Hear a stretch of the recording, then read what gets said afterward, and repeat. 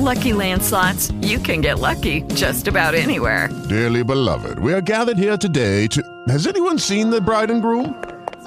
Sorry, we're here. We were getting lucky in the limo and we lost track of time. No, Lucky Land Casino, with cash prizes that add up quicker than a guest registry. In that case, I pronounce you lucky. Play for free at LuckyLandSlots.com. Daily bonuses are waiting. No purchase necessary. Void where prohibited by law. 18+. Terms and conditions apply. See website for details. Lucky Land Casino, asking people, what's the weirdest place you've gotten lucky? Lucky? In line at the deli, I guess? Aha, in my dentist's office. More than once, actually. Do I have to say? Yes, you do. In the car before my kids' PTA meeting. Really? Yes. Excuse me, what's the weirdest place you've gotten lucky? I never win and tell. Well, there you have it. You can get lucky anywhere, playing at LuckyLandSlots.com. Play for free right now. Are you feeling lucky? No purchase necessary. Void where prohibited by law. 18+. Terms and conditions apply. See website for details. Chapter 2. The Materializing of Cecil, Part 2. For the next 2 months, all went well and merrily. Nobody ever said anything more to me about Cecil Fenwick, but the girls all chattered freely to me of their little love affairs, and I became a sort of general confidant for them. It just warmed up the cockles of my heart, and I began to enjoy the sewing circle famously.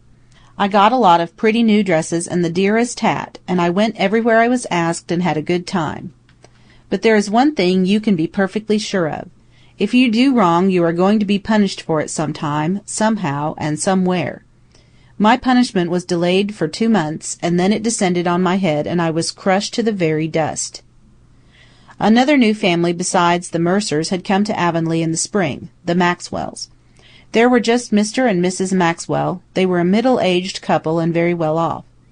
Mr. Maxwell had bought the lumber mills, and they lived up at the old Spencer place, which had always been the place of Avonlea. They lived quietly, and Mrs. Maxwell hardly ever went anywhere because she was delicate. She was out when I called, and I was out when she returned my call, so that I had never met her.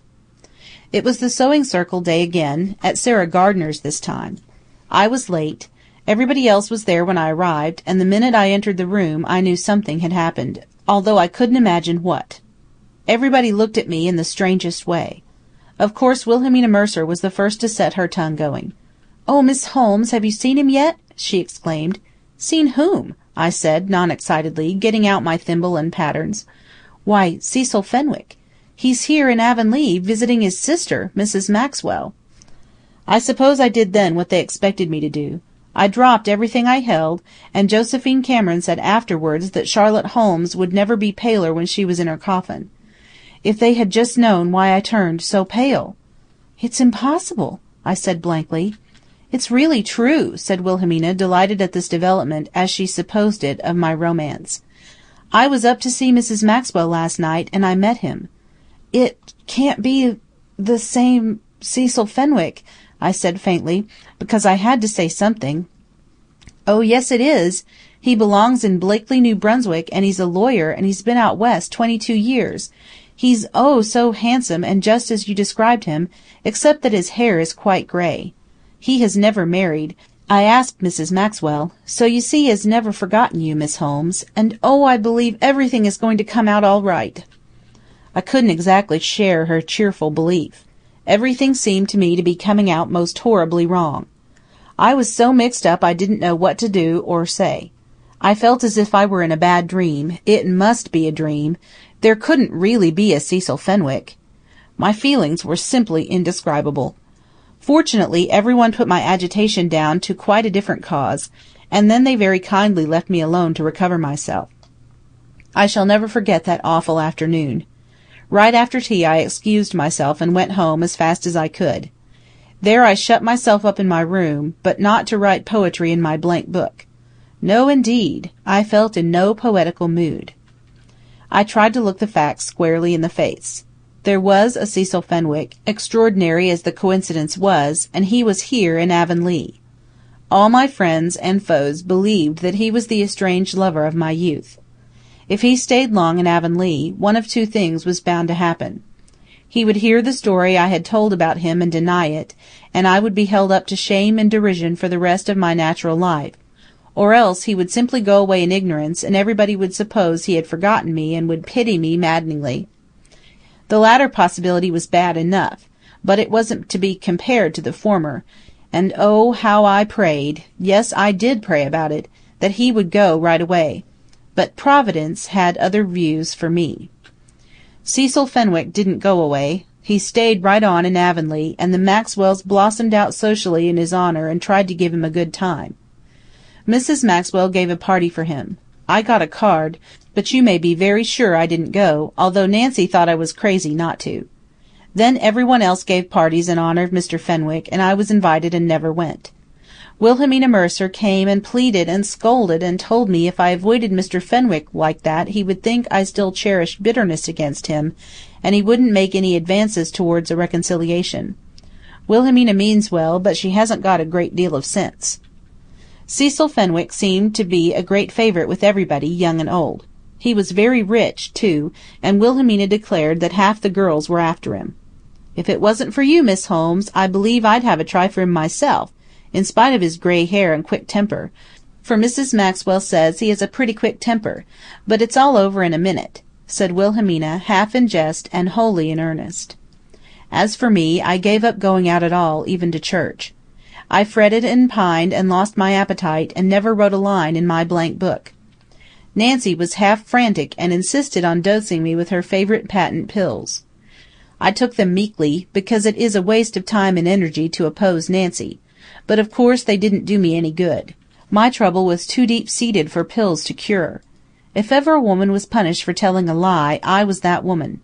I stopped my subscription to the Weekly Advocate because it still carried that wretched porous plaster advertisement, and I couldn't bear to see it. If it hadn't been for that, I would never have thought of Fenwick for a name, and all this trouble would have been averted. One evening, when I was moping in my room, Nancy came up. "There's a gentleman in the parlor asking for you, Miss Charlotte." My heart gave just one horrible bounce. "What sort of a gentleman, Nancy?" I faltered. "I think it's that Fenwick man that there's been such a time about," said Nancy, who didn't know anything about my imaginary escapades, "and he looks to be mad clean through about something, for such a scowl I never seen." "Tell him I'll be down directly, Nancy," I said quite calmly. As soon as Nancy had clumped downstairs, I again put on my lace fichu and put 2 hankies in my belt, for I thought I'd probably need more than one. Then I hunted up an old Advocate for proof, and I went down to the parlor.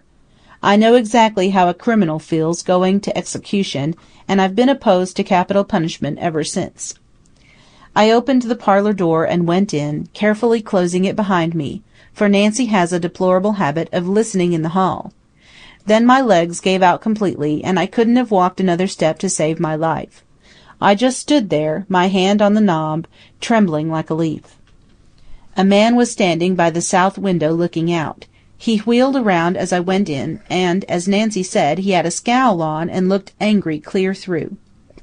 He was very handsome, and his gray hair gave him such a distinguished look.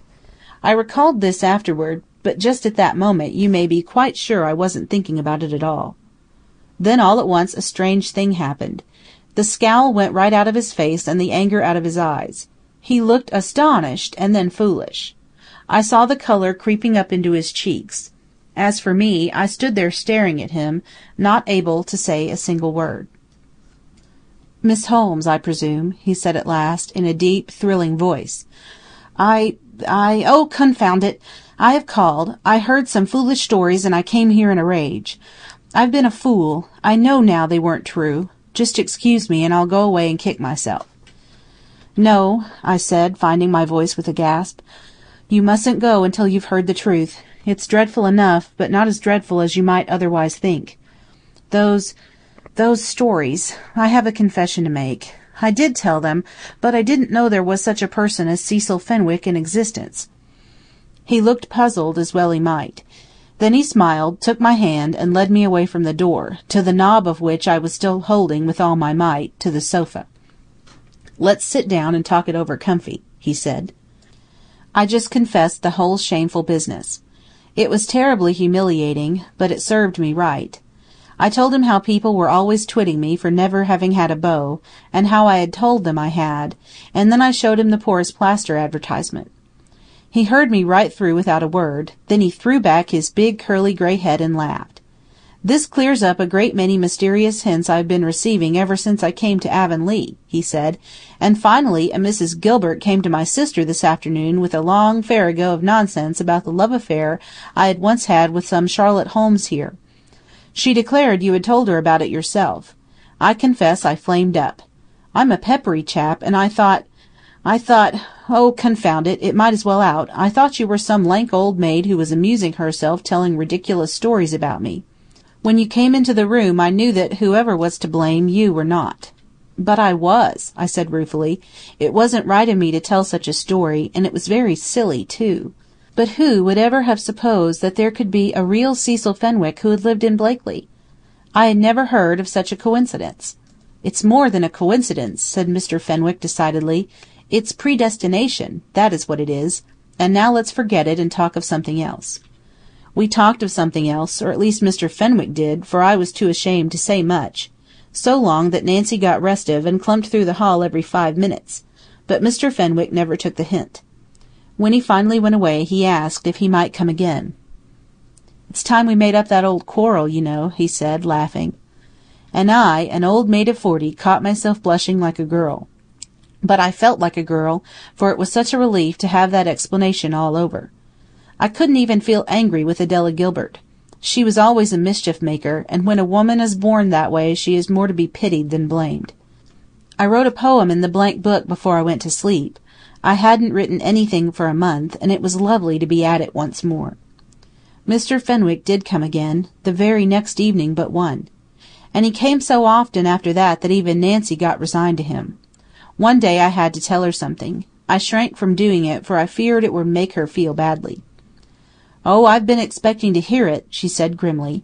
"I felt the minute that man came into the house he brought trouble with him. Well, Miss Charlotte, I wish you happiness. I don't know how the climate of California will agree with me, but I suppose I'll have to put up with it." "But, Nancy," I said, "I can't expect you to go away out there with me. It's too much to ask of you." "And where else would I be going?" demanded Nancy in genuine astonishment. "How, under the canopy, could you keep house without me? I'm not going to trust you to the mercies of a yellow Chinee with a pigtail. Where you go, I go, Miss Charlotte, and there's the end of it." I was very glad, for I hated to think of parting with Nancy even to go with Cecil. As for the blank book, I haven't told my husband about it yet, but I mean to some day. And I've subscribed to the Weekly Advocate again. End of section 4. Enrich your mind with sounds of knowledge from soulgoodbooks.com. Unlock access to a vast library of ad-free audiobooks for only $10 a month. Listen, learn, and grow at soulgoodbooks.com. Amplify your productivity and creativity with soulgoodsounds.com. For a minimal $10 a month, gain unlimited access to ad-free, soothing sounds designed to boost efficiency. Discover your perfect soundscape at soulgoodsounds.com and unlock your full potential.